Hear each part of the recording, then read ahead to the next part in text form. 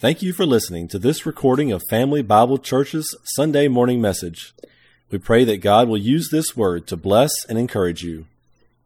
James 4, beginning in verse 7. Therefore, submit to God, resist the devil, and he will flee from you. Draw near to God, and he will draw near to you. Cleanse your hands, you sinners, and purify your hearts, you double-minded. Lament and mourn and weep. Let your laughter be turned to mourning and your joy to gloom. Humble yourselves in the sight of the Lord, and he will lift you up. Do not speak evil of one another, brethren. He who speaks evil of a brother and judges his brother speaks evil of the law and judges the law. But if you judge the law, you are not a doer of the law, but a judge. There is one lawgiver who is able to save and to destroy. Who are you to judge another? Come now, you who say, today or tomorrow we will go to such and such a city, spend a year there, buy and sell and make a profit, whereas you do not know what will happen tomorrow. For what is your life? It is even a vapor that appears for a little time and then vanishes away. Instead, you ought to say, if the Lord wills, we shall live and do this or that.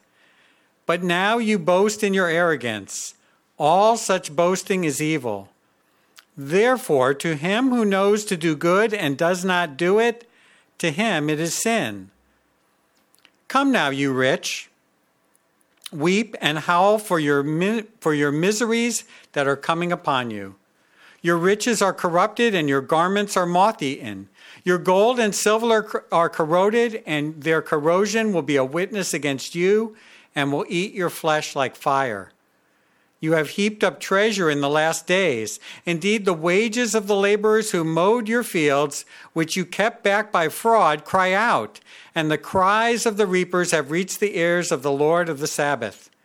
You have lived on the earth in pleasure and luxury. You have fattened your hearts as in a day of slaughter. You have condemned. You have murdered the just. He does not resist you. Therefore, be patient, brethren, until the coming of the Lord. See how the farmer waits for the precious fruit of the earth, waiting patiently for it until it receives the early and latter rain. You also be patient. Establish your hearts, for the coming of the Lord is at hand. Do not grumble against one another, brethren, lest you be condemned. Behold, the judge is standing at the door. My brethren, take the prophets who spoke in the name of the Lord as an example of suffering and patience. Indeed, we count them blessed who endure.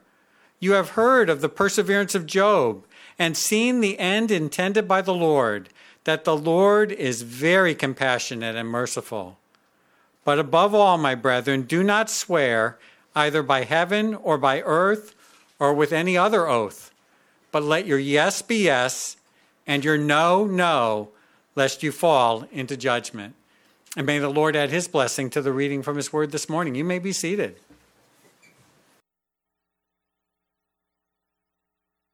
On it and everything, and you're waiting for the doctor to come in. The doctor comes in, and he starts to ask you questions, right? And starts to analyze, and he takes a stethoscope, and he wants to listen to this, listen to that, look in your ears, look up your nose, look in your eyes, all this kind of stuff. And all the while, he's making notes. Because there's something bothering you, but you don't know what it is. So you go to the doctor. And the doctor all along saying what? And you're thinking there what? Oh, am I going to die? Am I going to die? What is it? What is it? Tell me. Just open up your mouth. Tell me something. So in the end, he says, yeah, okay. And so you say, what is it, doc? And he says, well, it's not good. It's not good. That's not good. You're suffering from a bad case of sarcotic epithemia and ophthalmologic epithemia. And really badly, you've got a bad case of Elizonia bios. And you're what do you say, George? What's that? Am I going to die? And he says, yeah. Sometime. Is it deadly? The answer is yes. Well, put it straight to me. What do I got? You got the lust of the flesh, you got the lust of the eyes, and you got the pride of life, and it's killing you. Sarcotic epithemia, lust of the flesh. You should know those words. We've been talking about them. Ophthalmologic epithemia, that's the lust of the eyes. And remember, the epithemia isn't necessarily a negative word. It's a strong desire. But you're suffering from your strong desires of the flesh, and you're suffering from your strong desires of your eyes, and you're struggling from Elizonian bios, which is the pride of life, and you can read about those in 1 John chapter 2. Those are the three primary categories of sin. That's exactly what we've been talking about as we've gone through James' letter. James has been talking about how we struggle with these things, right? And so as we talked about the perfect law of liberty, transitioning then into the perfect way of wisdom, we've seen that our works will reveal what we really believe. That when we struggle with temptation, when we struggle with troublesome situations, that the reality is, and in perfect law of liberty, right, that those are all brought about by our wanton, if you would, epithemias. That we have strong passions, desires, but they're strong passions and desires for ourselves. So think about that as we then transition into this way of wisdom when we talk about the two different ways of wisdom, right? So as we went from the perfect way of wisdom, we talked about the worldly wisdom and the heavenly wisdom, and we saw in that worldly wisdom that it's earthly, sensual, and demonic. The father of lies is actually the one who gives that worldly wisdom. You feed your strong desires for the flesh, your strong desires of the eye. We'll talk about the pride of life today a little bit. But worldly wisdom, sensual, earthly, demonic wisdom, has everything to do with me. It doesn't have to do with God. Rather, heavenly wisdom is given by the Father of lights, who gives every good and perfect gift, right? We saw that right at the very beginning. That's the theme of this whole thing, that God is the giver of every morally good gift and every perfect gift, perfect bestowment. So when we talk about heavenly wisdom, it's God who gives this, okay?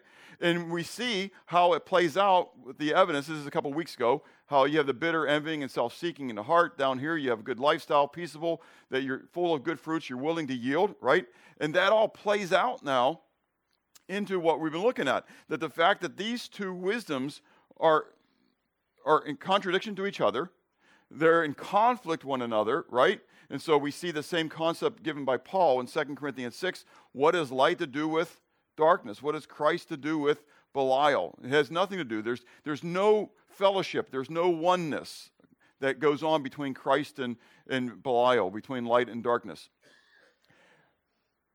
James then begins to give a speech, if you would, against then the worldly wisdom and for heavenly wisdom. We saw then this polemic that he did against the worldly wisdom. Remember all this, okay? That he was like a lawyer presenting his case against it. You know, that you have not. Let me go back to what it says. It says, you ask and you do not receive because you ask amiss, that you may spend it on your hedonistic pleasures. Remember? So we talked about the hedonism, the selfish desire for selfish stuff. And so that's the lust of the flesh, the lust of the eyes. You desire things for yourself rather than the things of God. Whereas the prescription for heavenly wisdom then listed the 10 different things that if you want to have wisdom that comes from God, this is what the process that you need to go with, right? And the first thing you need to do is what? Submit to God. It literally means to bring yourself into subjugation to, in subordination to God. You have to make the decision that you are going to subordinate yourself to God. In that, the statement then is that God is greater than you. Now, we may say that with our mouths. We may think that in our brains, but with our choices in our lifestyle, we betray our heart. Because we put ourselves on the throne rather than God on the throne, and we want to declare that what we think and what we believe is greater than what God thinks and what He knows. And so you come through this, submit to God, resist the devil, and then after that, then you're going to draw near to God, and He's going to what? Draw near to you, okay? God's promise, He wants that, okay? then when you do that, when you draw near to God and you see the holiness of God, when you focus on the holiness of God, what's it going to lead you to? You're going to desire to clean your hands and purify your hearts, because you're going to realize that God is a holy God. He's a pure God. And those who know that Jesus is going to come, right, and he's going to come in his purity, and we're going to see him as he is, and those who believe that, 1 John chapter 3, are going to desire to be pure as he's pure. So we're going to have desire of clean hands and a pure heart and a soul that's not lifted unto idol. We're not going to swear falsely, Psalm 24, right? And then we're going to realize then how putrid we are, and that's going to lead us to what? Lament, mourn, and weep. We're going to be crying, if you would, over our sinfulness. It kills me that I've been in this thing for 40 years, and I still struggle with sin. It just kills me. I would think I'd be perfect by now, but I'm what? I'm not. I'm still on the earth. It proves something. I'm still in a process of being equipped, transformed, changed by God into the image of God. One day, I will be taken up, and I will be in his presence. And when I'm taken up and I'm being in his presence, now whether through the rapture of the church or whether it's through death, either way, I'm taken up, right? And I'm going to be in his presence. So to be absent from the body is to be present with the Lord. And when I'm present with the Lord, I'm going to leave this earthly, sensual, demonic, if you would, concept of thinking. And I'm going to be perfect. I'm going to be made fully in his likeness. Isn't that kind of cool? I look forward to that day. I hope you do too. Okay? So, but in the end, he comes back then to what? So based upon all this, you need to what? Humble yourself. Humble yourself in the sight of God. That's where we're going to get to today, because we're going to start looking at applications of this heavenly wisdom. We're going to look at the will of the Lord. We're going to look at our treatment of others, and then we're going to look at a prayer of faith. Today, we're going to be talking about the will of the Lord, the will of Yahweh, okay? And so in this statement real fast, as Chuck read, he read a much bigger portion than we're going to look at today, but we're going to look at it over the next today and next week, okay? But we're going to talk about a couple of those verses in chapter 5 that play into this. But I want you to look real quickly at this when we talk about the will of the Lord, because we'll talk about it in a moment. But for right now, as we go into it, that, again, James is a Jewish man writing unto a Jewish audience, right? And so when you look down at these verses, okay, so you have the will of the Lord, okay, and so we don't know whether that's Jesus or Yahweh at this moment, right? That's verse 15 of chapter 4. But if you come down into chapter 5 and you look to verse 4, and he says, "Indeed, the wages of the laborers who mowed your fields, which kept back by fraud, cry out, and the cries of the reapers have reached the ears of who? The Lord of Sabaoth, not Sabbath. Sabaoth. It's Yahweh Sabaoth, Yahweh of hosts, okay? And so these are direct statements back to, again, this is a Jewish man, okay, referring back to who the God of the Old Testament is, okay? And so then he says again, in the name of Yahweh, down in verse 10, until verse 7, therefore be patient, brethren, until the coming of the Lord. Again, we put that as Jesus, but if you remember right from the Old Testament, there's multiple times, and I could go to, in my quiet time this morning, was in in Micah. And so in Micah, it refers to how Yahweh is coming back to the earth, okay? And so the coming of the Lord is the coming of Yahweh. So when he's talking about this, I think Jesus is Yahweh. There's no doubt in my mind, okay? And so understand that when we're talking about the will of the Lord, it's the will of Yahweh, okay? So for the rest of this, and on your sermon note sheet, you have the title as the will of the Lord, but understand in my mind, the will of the Lord is the will of Yahweh. That's who we're talking about, okay? So as we look at this, beginning now in this, James is going to start off with a polemic, if you would, concept, a mockery, right off the bat, okay? So he's going to bring these guys, and so take all the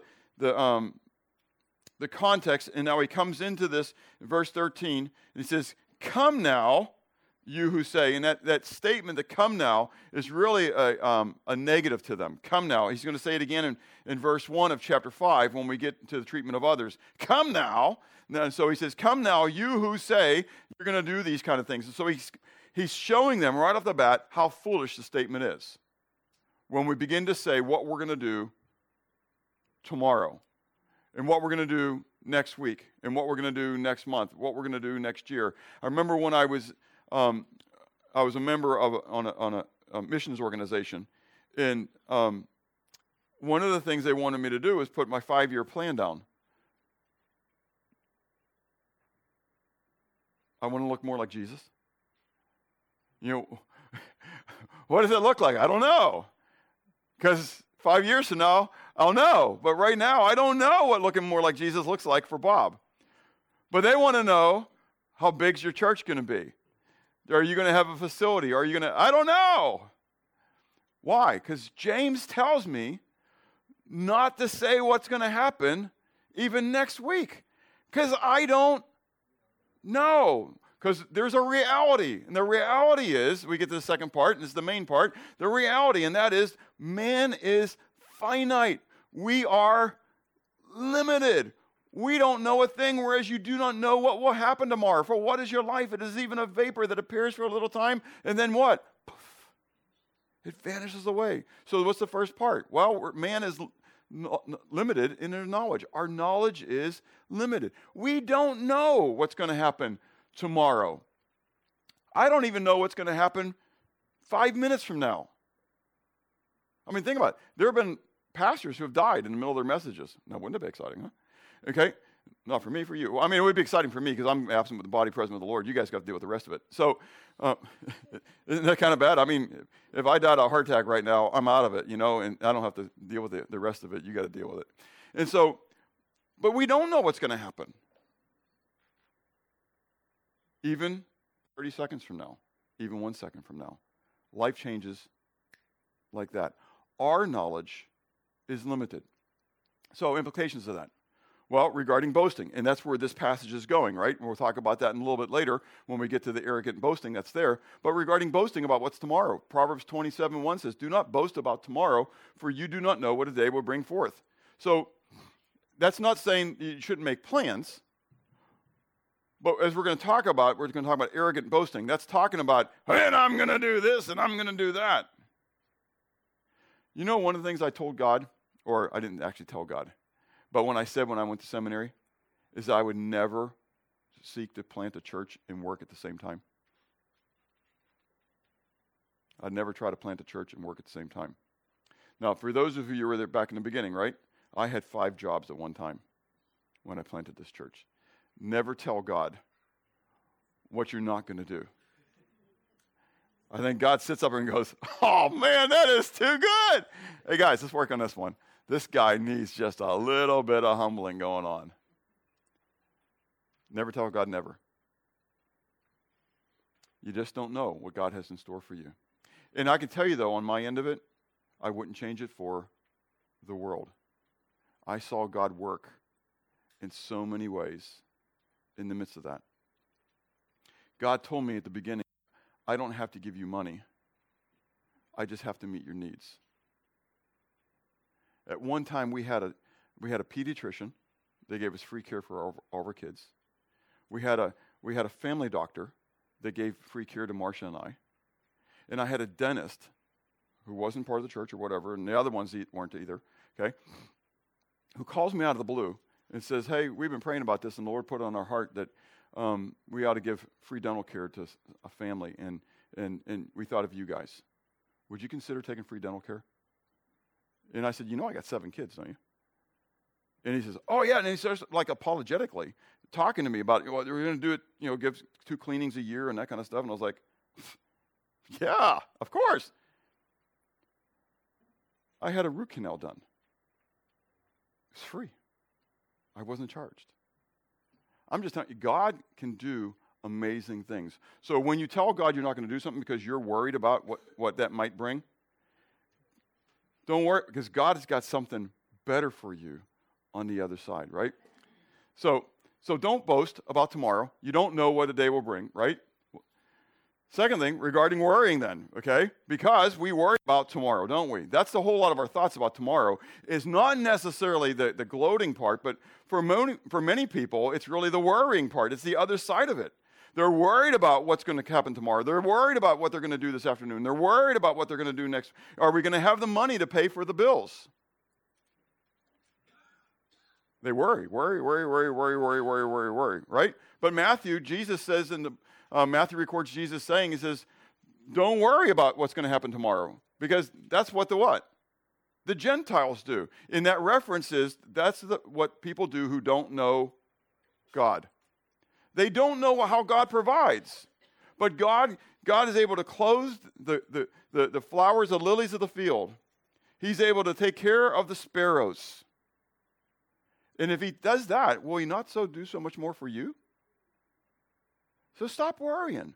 Seek first the kingdom of God in his righteousness, and then what?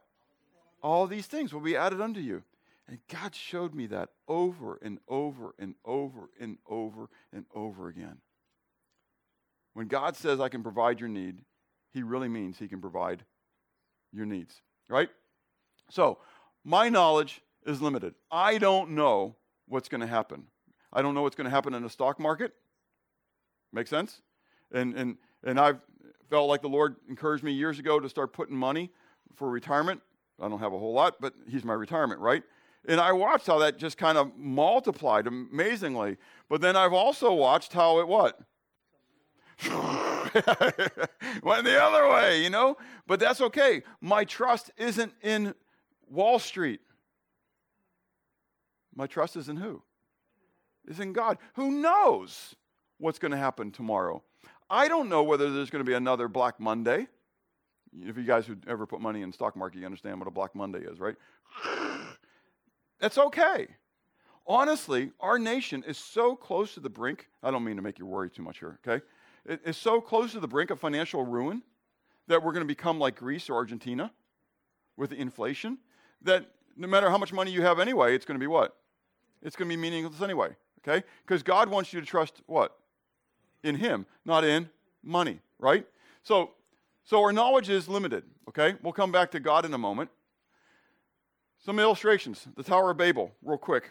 Those people said what? Come, let's build. Let's make bricks. We're going to build this tower going on. Yahweh at the same time, as you can read the passage, Yahweh at the same time laughs at them and says what? In his Godhead, he says, come, let's go down and confuse their languages. They had a plan. They said, here's what we're going to do. We're going to make this tower. It's going to reach into the heavens. We're going to become all awesome and mighty. And God says, yeah, right. Watch this. Okay? Elisha and the four lepers. That's the time when you read about the Syrian army. They heard that they were being attacked by Egypt and the Ethiopians, and they what? And they fled. Well, what was going on in Samaria at the same time? They were sieging Samaria. And so in Samaria, they had this massive famine going on where, I won't tell you how bad it was, but they were going to eat each other, okay? Makes sense that was that bad, okay? And so all this is going on. And in the midst of this, Elisha, why he's in the middle of Samaria, I don't know, but he's there in Samaria, and he makes the prediction, he makes the prophecy, at this time tomorrow, there's going to be so overabundance of bread and everything that it's going to be nuts. And so the king's official mocks God, because they don't believe in Yahweh, right? And so he mocks the prophet of Yahweh, and he says, there's no way this could happen. And so Elisha says, yeah, you'll believe it tomorrow when you're trampled. And so what happens? Well, at the same time, there's 4 lepers who want to come into the city. They're not going to let them into the city because they're lepers. They say, well, we might as well go to the Assyrian camp, because at least if we go to the Assyrian camp, they may be merciful and give us some food. And if they don't give us food, they're going to kill us, right? So at least we'll be out of our misery. One way or the other, we're out of our misery. So they go to the Assyrian camp, and what do they find? They find the Assyrian camp empty. And they are gluttoning. They're having a feast when all of a sudden what? The Holy Spirit convicts them. Now, I know that's the Old Testament. There's no Holy Spirit. There's a Holy Spirit, right? Their conscience convict them. This is the Holy Spirit convicting them, telling them, look, it's not right for you guys to be sitting here gluttoning. You need to go tell everybody else. So they go to the city, and they tell everybody, right? And the king sends some officials out to check to see if they were right. They were right. They go back. They tell everybody, and what happens? A stampede going out to the Assyrian camp, and who gets trampled?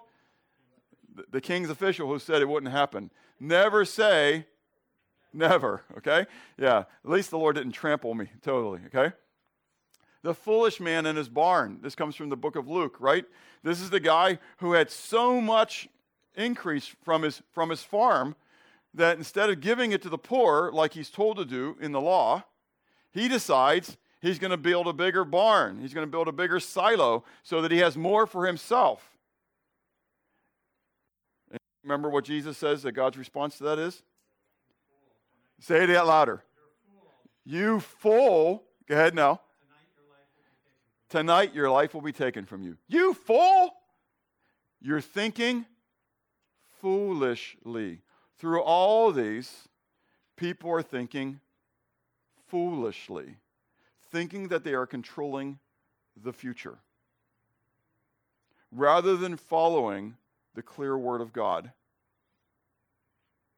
They're going to do things their own way.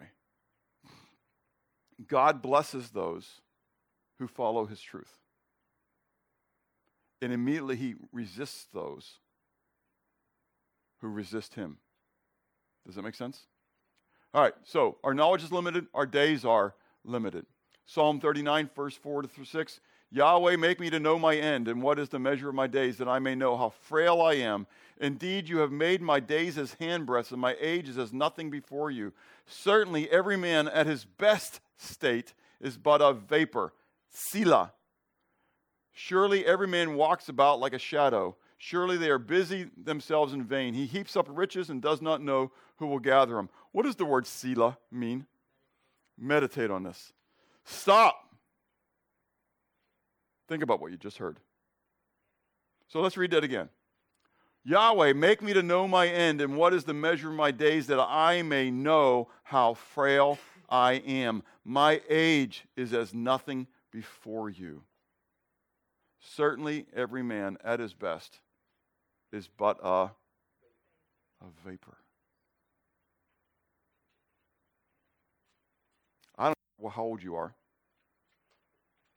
Do you realize that you're just a breath away from meeting the Maker? I imagine Job's kids weren't thinking about they were getting ready to meet their Maker when they were partying that day. There have been people in the middle of a storm who a tornado comes and they die. You don't know how it's going to play out. So this isn't like a scare tactic. This is just a reality tactic. I don't know how it is. In fact, then we're told in Psalm 90, the days of our lives are 70, and if by reason of strength they are 80. Yet their boast is only labor and sorrow, for it is soon cut off and we fly away. So teach us to number our days that we may gain a heart of wisdom.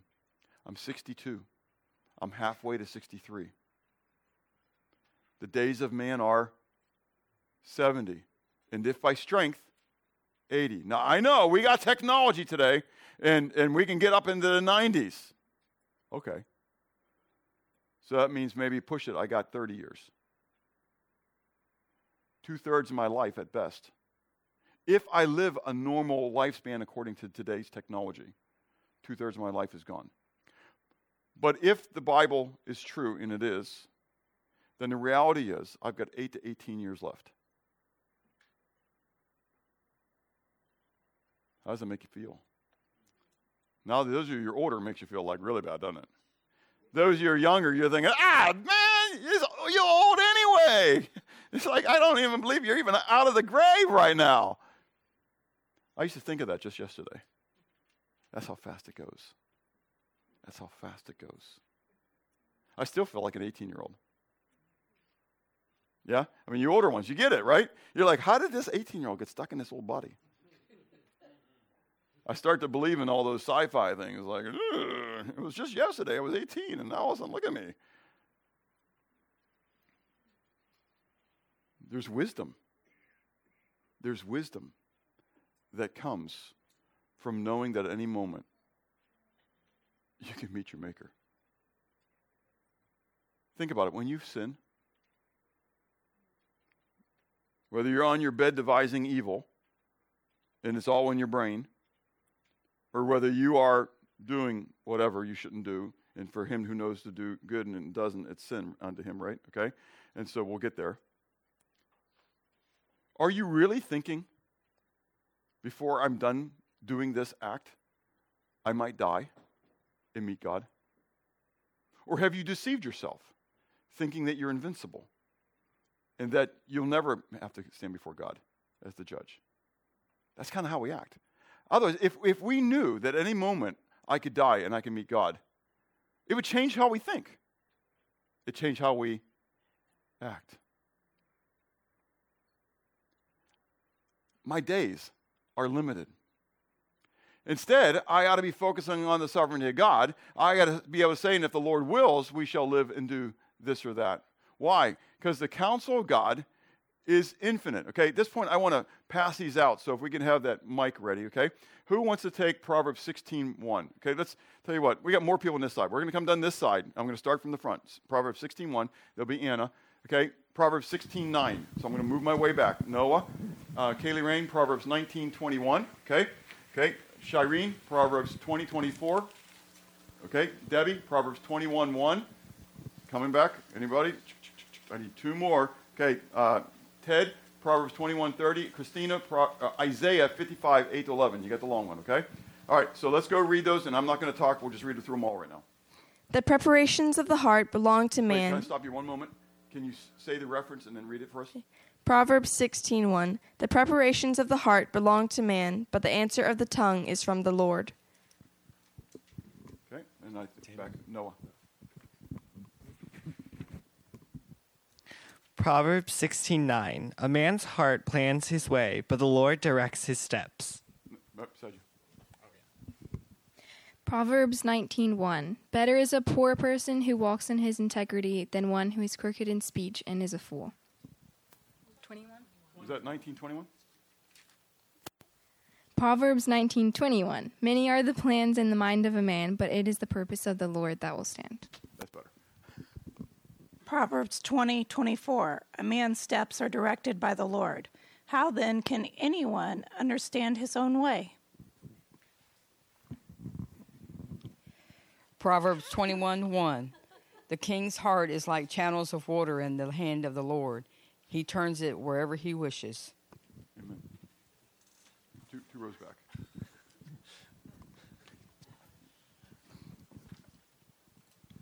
Proverbs 21:30. There is no wisdom, no insight, no plan that can succeed against the Lord.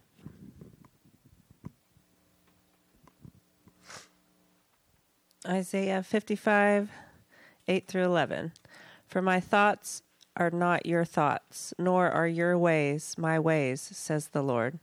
For as the heavens are higher than the earth, so are my ways higher than your ways, and my thoughts than your thoughts.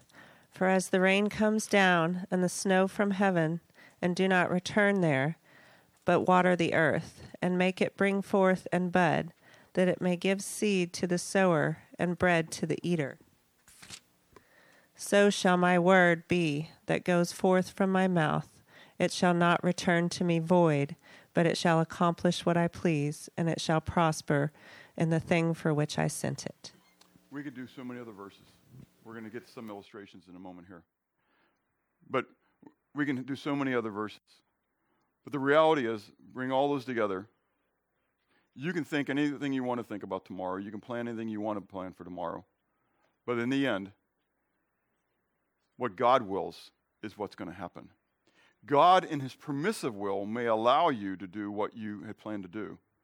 But God, in his sovereignty, may override you. It's the king who is all sovereign over the land and says, everybody in my domain today will eat spaghetti. And you say, yay, but some of you say, I don't like spaghetti. I'm not eating spaghetti. And so there's no spaghetti in your house because you don't like spaghetti. You like Spam. I don't know why, but you do. And maybe you're going to have some Hawaiian barbecue with it. I don't know. Anyways, and so you're going to eat whatever you're going to eat, and you say, no, no, no, no. But as you go to the closet, because God says, the king says, today everybody's going to have spaghetti for dinner, right? And as you go to your closet to get your Spam, what do you find? Spaghetti noodles. How did they get there? I didn't put them there. And then you go to get the sauce for your barbecue, and all you find is Prego. you find it could be ragu. I don't really care. Anyways, you find your spaghetti sauce, right? And everywhere you look, there's got to be some Spam someplace. There's got to be this someplace. But everywhere you look, all you find is spaghetti noodles. and ragu sauce or Prego, right? Or Barzillai or whatever. What's mommy get? Barzillai? Anyways, some other one. Was it Barilla? Barilla. Anyways, and so wherever you go, that's what's going to happen because God is what? Sovereign. And when he says it's going to happen, it's going to happen. When he sends forth his word, not just the Bible, which is true, because it's not just because it's this, but it contains what? His word. And so where there's prophecy that hasn't been fulfilled yet, what do you know? It's coming. That's exactly right. It's still coming. It's going to happen, just as God declares it's going to happen. And so we're told by Peter that in the last days they're going to be mocking us. And they're going to say what? Where is this coming? You've always been saying this. But if God says it, it's true. You can take it to the bank. In Psalm 89, when he talked about the covenant that he made with David, he says, I will not change nor will I alter the thing that has gone out of my mouth. So you can make all the plans you want, but in the end, the counsel of God, it's going to stand. So what do we know? So we have this guy named Jonah. Jonah was a prophet of God, right? And God said that Jonah needed to go to Nineveh. But Jonah didn't want to go to Nineveh because they were Assyrians. They were the enemies of God. And he didn't want the Assyrians to repent. He wanted to see the Assyrians destroyed. And so he says, no, God, I'm not going to go there. Rather, I'm going to go to Tarshish. Now, if you know anything about Tarshish, it's the further opposite direction than Nineveh. God says, go east. He says, no, I'm going west. And so he goes and he gets on a boat to go across the Mediterranean Sea to go to Tarshish, which is over by Spain. Okay? What's the name of the Iberian Peninsula? Okay? So that's where he's heading. He's going as far away as he can, right? So what does God do? Yahweh prepares a storm, right, that stops the boat. Dead stop. They start getting everything off the boat, trying to think that they can continue to move on. Jonah's not making a comment. He's letting these people deal with his sin. Think about that. He's not making any comments. People are dealing with the consequence of Jonah's sin. People are losing their freight because the sailors are throwing it off the boat. Jonah's asleep. I'm just saying, yeah, he's ignoring the whole process, right? And so they're throwing it off. They still can't do it. They come down, they wake him up. They say, you need to cry out to your God, right? And so he still knows why it is, right? And so they get to this point where they finally get to the point where they talk about it. They cast the lots. It comes to Jonah. Jonah says, yeah, it's all because of me. What? You knew this? Yes, I knew it. And it's because I serve the God of the land and the sea and da-da-da-da-da. And so you need to throw me off the boat, okay?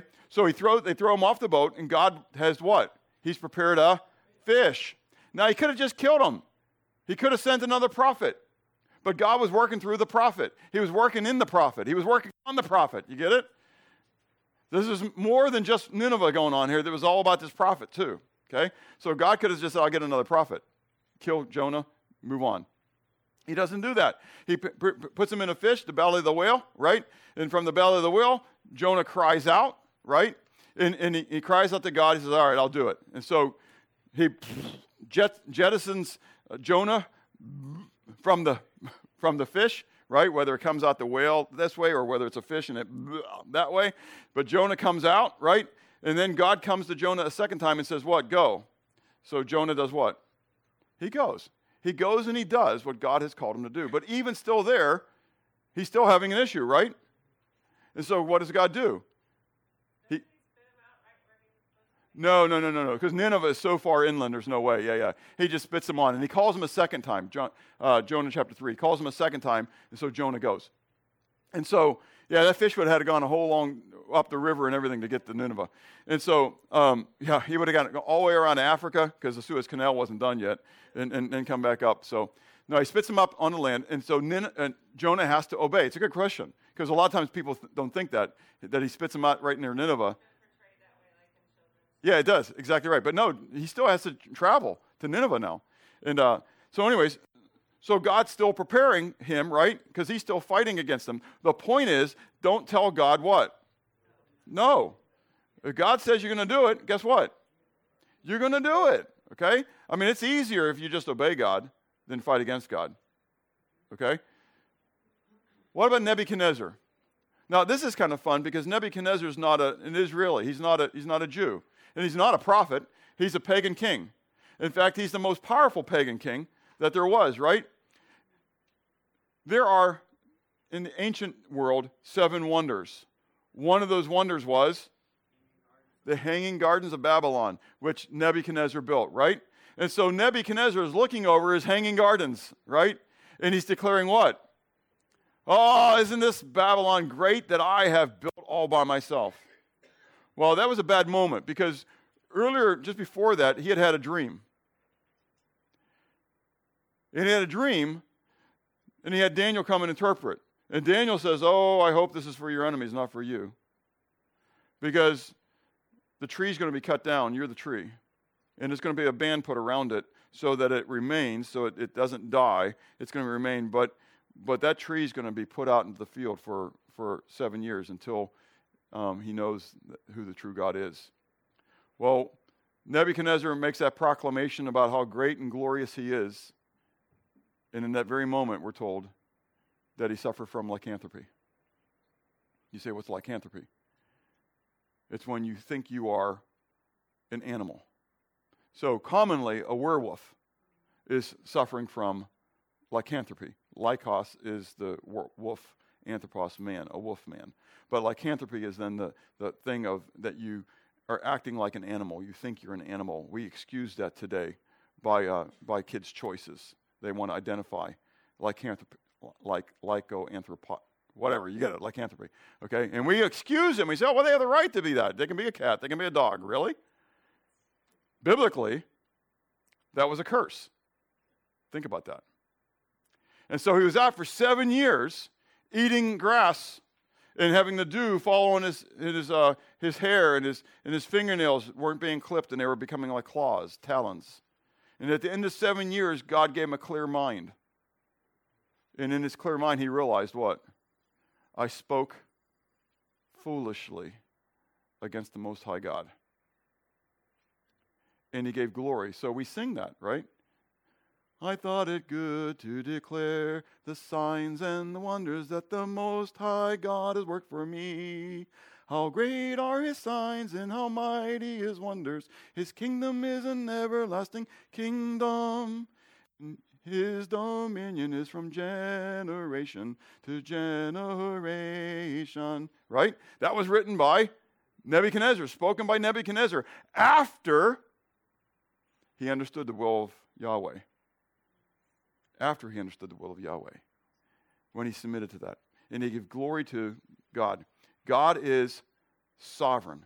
Rather than us saying, here's what we think we're going to do, rather we ought to be saying, if the Lord wills, this is what I'd like to do. This is what I'm making plans to do.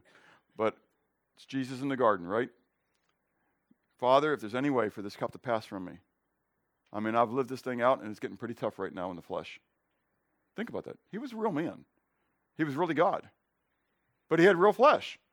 And so Jesus was troubled in every way, such as you are, yet without sin. And while he's there in the garden, he's sweating as it was, drops of blood, and he's crying out to the Father, Father, if there's any way for this cup to pass from me.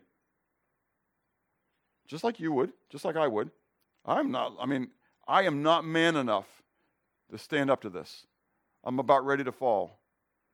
Nevertheless, he says, though, not my will, but your will be done.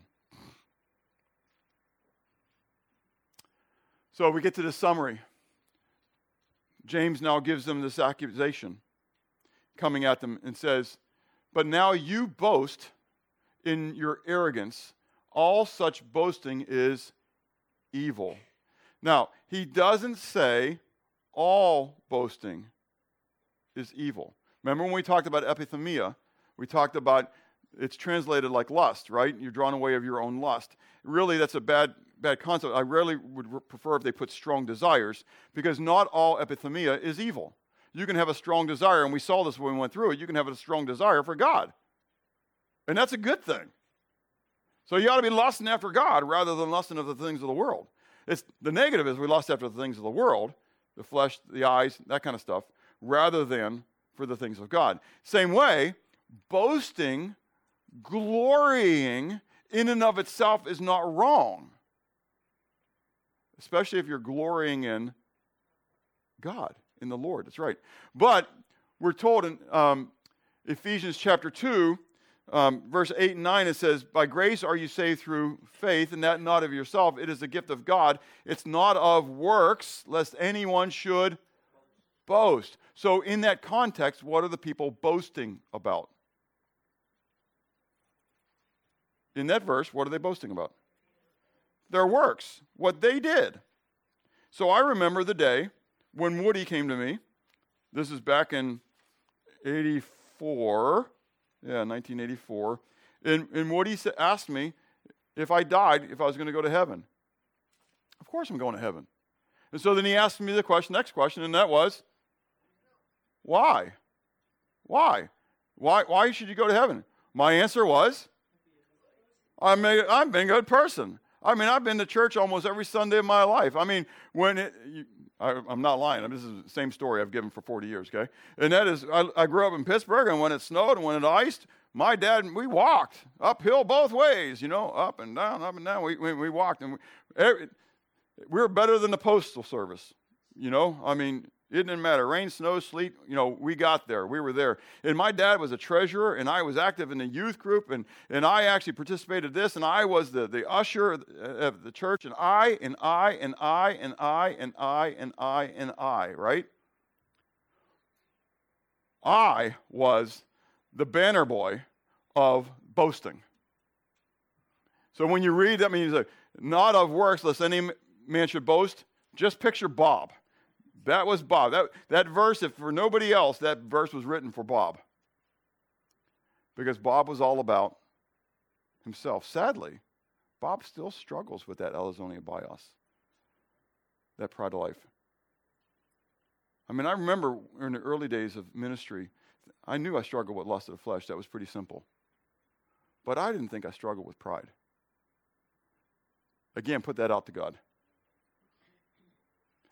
It's your father, your Abba, your daddy, loves you too much to let you get away with deceiving yourself in your delusions of grandeur, thinking that you're so righteous. He will show you your need for his grace. Peter says, his very last statement to the church in 2 Peter 3:18 says, but grow in the grace and in the knowledge of our Lord and Savior Jesus Christ. To him be glory both now and forever. Amen. How do you grow in grace? When you got saved, how much grace did you get? You got it all. Theologically, you say, I got it all. I got it all. Now, how do you grow in it? How do you grow in something that you already got it all? I mean, if you got it all, there ain't no more to get. How do you grow? By growing in his knowledge. The more you know God, the more you know how holy he is. The more you understand lying lips are an abomination to him. The more you understand how holy he is, the more you realize how putrid and sinful you are. The more you realize how holy he is and how putrid and sinful you are, the more you realize how great his grace is to you. Because he's given you something you don't deserve. And you never, ever will deserve. That's what grace is. Romans 5, verse 1-3 says, therefore, having been justified by faith, we have peace with God through our Lord Jesus Christ, through whom we also have access by faith into this grace in which we stand and rejoice in the hope of the glory of God. And not only that, but we glory in tribulations, knowing that tribulation produces perseverance, and perseverance, character, and character, hope. We glory in tribulations. That's our word. We boast in tribulations. Because we know the glory of God, we boast in the tribulations that he allows us to work through. Does that kind of ring of James chapter 1 again? Brethren, count it all what? Joy when you fall into myriads of troublesome situations, trials, tribulations, temptations. Why? Because you know the trying, the assaying of your faith worketh patience. And patience, when it has its perfect work, right? God is doing something. And so if you want to boast in something, boast in the grace of God.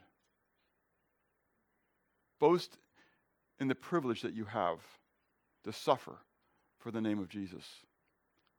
This is consistent with all the biblical writers. This isn't boasting in your athletic abilities. This isn't boasting in your acting abilities. This isn't boasting in your singing abilities. This isn't boasting in your oratory skills. This is boasting in what your Father has done and what your Father is allowing you to go through.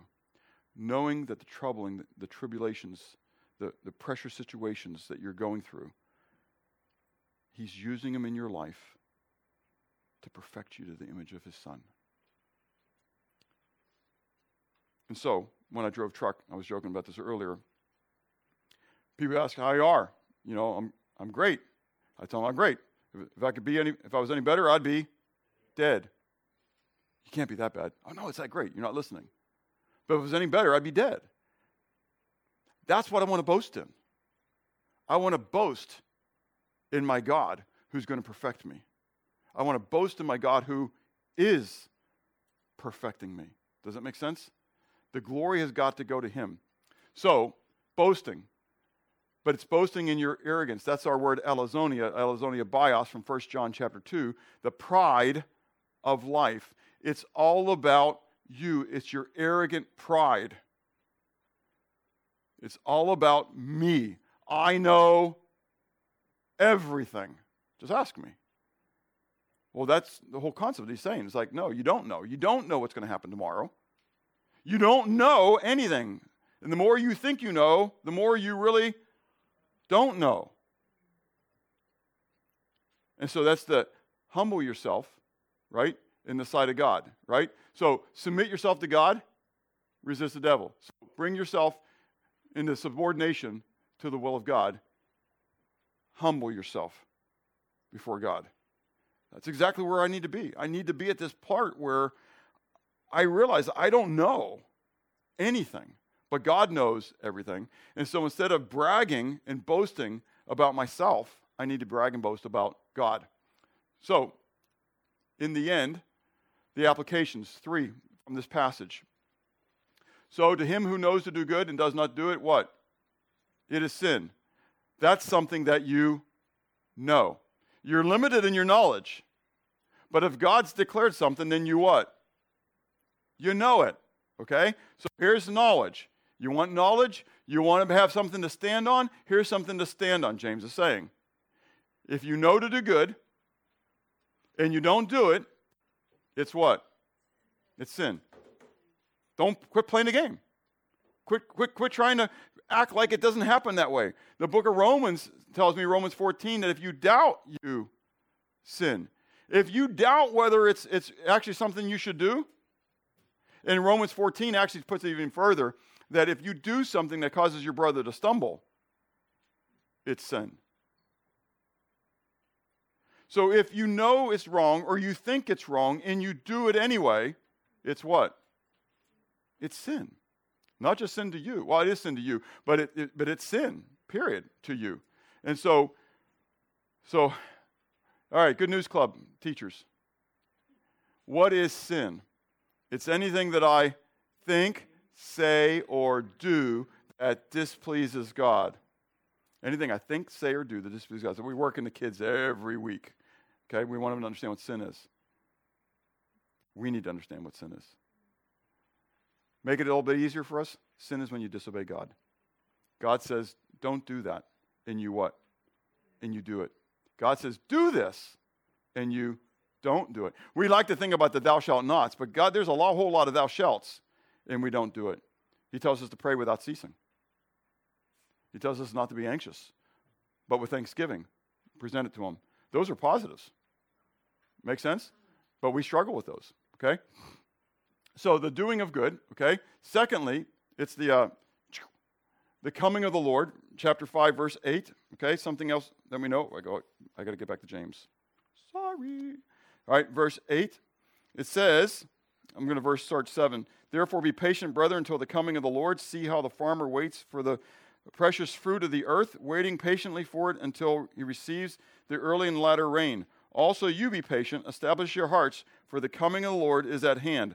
So what do you think the coming of the Lord is for in that context? We're going to talk about this more next week. But looking at that context, why is he warning them about the coming of the Lord? Say it louder. Judgment. Judgment is coming. The judge is coming. Remember, that's how we ended last week, about not saying anything about speaking evil about somebody else, and not because we wind up judging them and we become a judge of the law. But there is one lawgiver, and that's the idea of a judge, right? There's one lawgiver who's able to save and destroy. Who are you to judge another? There is a judge who's coming. How does all this play out? You're finite. He's sovereign. So you seek to obey. Secondly, remember there's a what? A judgment day coming. It's not just for unbelievers. 2 Corinthians 5 says that believers are going to stand before the judgment seat of Jesus. Okay, and we're going to give an account. Finally, the taking of oaths, chapter 5, verse 12. But above all, my brethren, do not swear either by heaven or earth or any other earth, with any other oath, but let your yes be yes, your no be no, lest you fall into judgment. I don't know what's going to happen later on. My kids, I learned this a long time ago, okay, and it's really been impactful to me as far as this. I hate to make promises for anything for this reason. I mean, the Lord has taught me never to say never, or never to say that it's going to happen, okay, because He loves to be able to show me that I'm not God. So, can we do this? I don't know. Maybe we'll make an endeavor to do that, but I'm not going to promise you we're going to do this, because I don't know what's going to happen between now and this evening. I'd love to have a family night, so we can plan the third Friday of every month is our family birthday night.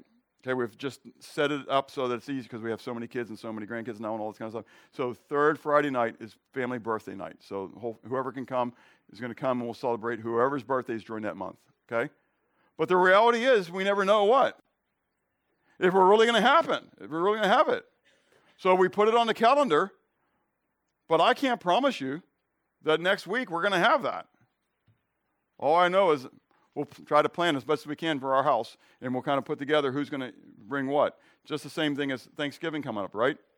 You can try to plan people who are going to come to your house, and you can try to plan who's going to bring what. But in the end, so-and-so may get COVID. I didn't say that. No, anyways, they may get sick. Whatever. And all of a sudden what?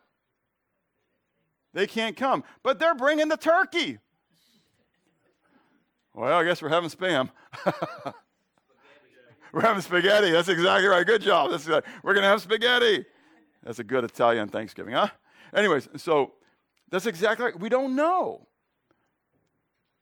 So don't take oaths. This is a hard thing. Do you realize how many people take an oath to love, to honor, to cherish until death do them part, in richness and in poorness, in health, in sickness? And the minute somebody burps wrong, the oath means nothing. It means something to God. We don't have time to go into oaths. But in the end then, which way of wisdom are you following? Do you seek God's guidance for your future plans, or are you in charge? Are you frustrated when things do not go the way that you want them to go? Are you anxious then about what might happen tomorrow? Is there then a need to change the way you think and therefore change the way you act? Let's pray. Father, thank you for you. Thank you for your love. Thank you for allowing us to know that you are the same yesterday as you are today, and you will be forever. And that knowing that, Lord, knowing how you have interacted with Israel and how you interacted with the early church yesterday, helps me to know how you will interact with me today and how tomorrow probably will happen.